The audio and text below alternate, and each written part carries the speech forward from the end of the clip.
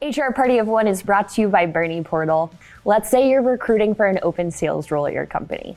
You've been trying to fill the role for months, and it seems like the end is finally here. The one candidate has exceeded all other interviewees with flying colors. She crushed every interview and would be a remarkable add to your company. The hiring manager shared with you today that she's going to offer her the job. During this job offer, the hiring manager says, "Hi, Amy. I'm so excited to let you know that I'm offering you the role as our new sales representative. We met with a series of candidates and agreed that you're the best addition to the team should you accept this offer. So, you ready to join our team?" What's wrong with this job offer? Do you know? Well, today I'm going to go over the right ways to extend an offer, and then I'll share with you why this hiring manager made some mistakes. We'll go over the right ways to extend a job offer, such as when you should make the job offer, how to extend a job offer, why you should use this method, and the proper platform for making a job offer. Let's get started. Okay, so you've found the perfect candidate, but when exactly do you make the offer? Well, the short answer is when you know they'll say yes. So what do I mean by that? It's important to know the candidate's commitment to the role before you extend the offer. Are they all in with your company? Are they still applying for other jobs? Would they accept an offer if you were to give one? So let's focus on that last question because it's an important one. While you're interviewing candidates, you should naturally start to gain clarity on how interested a candidate is in the role. After each interview, you should always ask if they have any questions because there will likely be a number of leaders involved in the interview process for each candidate. All notes and comments about each applicant can be saved right within an applicant tracking feature like we have in Bernie Portal. That way, it's easy for every hiring manager to view these notes and have clarity around what has been discussed already and what still needs to be assessed. If the candidate has been asking questions and really investing their time in understanding the role and company and continues agreeing to additional interviews, it can appear that there is a significant level of interest in the role, and it may seem likely that they would accept a job offer if presented with one. However, you can't be positive. Therefore, I'm going to walk you through how to find out their answer before actually making the offer. So, how to extend a job offer. So how can you be 100% sure that a candidate will say yes? Well, when you've decided that a candidate would be a great add to your organization and you'd like to offer them the job, the first thing you should do is review the terms of the role. Discuss the responsibilities, compensation, benefits, PTO, all the other important factors that would affect a candidate's decision. Confirm that everything matches with the candidate's understanding of the role. If the candidate does in fact agree that it all aligns with their expectation and understanding of the role, you would then ask, if things were to move forward, what day would you be available to start? If the candidate responds saying that they'd be able to start 2 weeks after being offered the position, you would then include that in your next question, which goes as follows. Okay, great. Well, we discussed that your compensation for this role would be X. We went over your benefits and PTO as well as your responsibilities. If I were to offer you the job right now, would you say yes? Would you be completely ready and excited to start in 2 weeks? Phrasing the question this way will put the candidate in the position to either share their excitement and willingness to join the company right now, or it may stir up a few questions. Perhaps the candidate is excited for the role, but wants to touch base with their spouse first. Or perhaps they share that they're still interviewing for other positions and would like to ensure that they're making the best decision for themselves and their family, so they would need some more time to weigh their options. In either case, you know these are perfectly acceptable reasons and that the candidate will still very well choose to work at your company. Therefore, you can respond accordingly. I completely understand. Well, I'm still interviewing other candidates as well, so I just want to stay in touch. How about we plan to touch base with each other and mention a date that makes sense based on reasoning they provided. Now you're tabling the offer for a separate conversation. During that conversation, you'd simply inquire how they're feeling about this role in comparison to others, how the conversation went with their spouse, etc.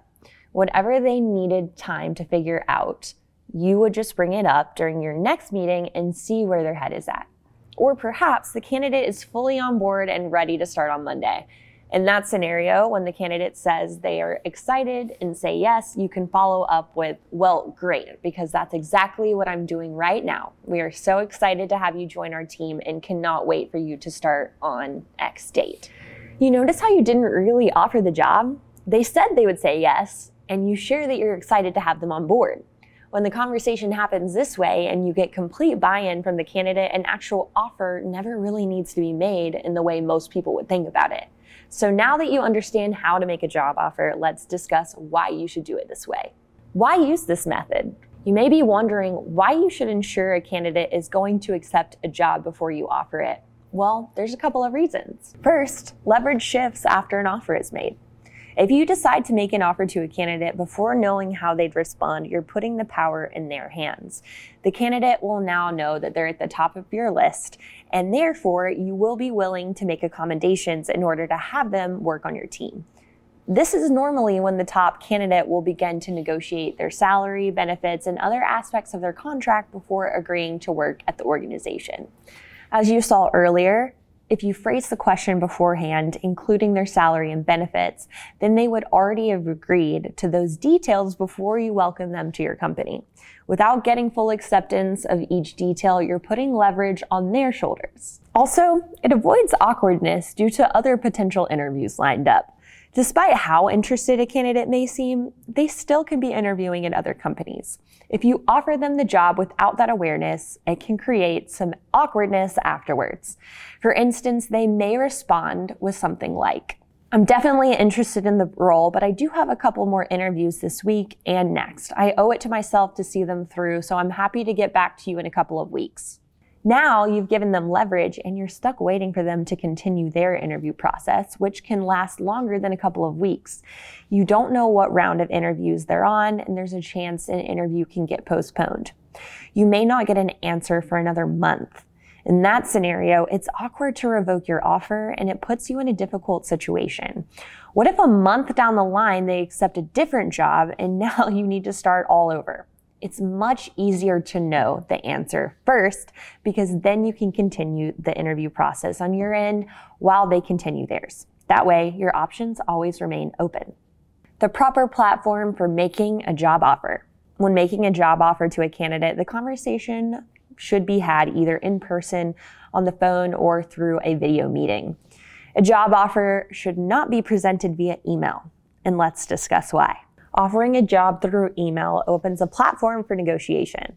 If a candidate gets a job offer through email, negotiating comes easily. They can take their time, talk to some family members, and also develop a layer of confidence that can come from typing behind a screen rather than talking face-to-face or over the phone, where a quick response is required. Rather than having the discussion in person and giving all the details of the job, salary, benefits, hours, etc., an email offer would list these details, providing a messy platform for negotiation. Offering a job in person or over the phone allows for a conversation to occur prior to the offer being officially made. Offering a job through email does not allow for that open communication to occur first. So now that you've learned all about the right way to extend a job offer, let's go back to the hiring manager at the beginning of this episode who offered Amy the job. Can you now see why that job offer is messy? Amy now has leverage. She may feel that she can negotiate her salary and or benefits since she is clearly the chosen candidate for the role. Or she still may be interviewing elsewhere, and now the hiring manager will be stuck waiting without any guarantee that Amy will accept the role. You definitely don't want any of your hiring managers or yourself to be stuck in these scenarios. If you follow this method, you'll never have to be. In this episode, we've discussed the right way to extend a job offer. To recap, a job offer should be made when you know that the candidate is going to say yes. You should have a conversation in person or on the phone or video call, and the conversation will give you their answer before actually offering them the role. Additionally, we talked about why the offer should be made this way, as to avoid giving the candidate leverage over you and avoiding sticky situations.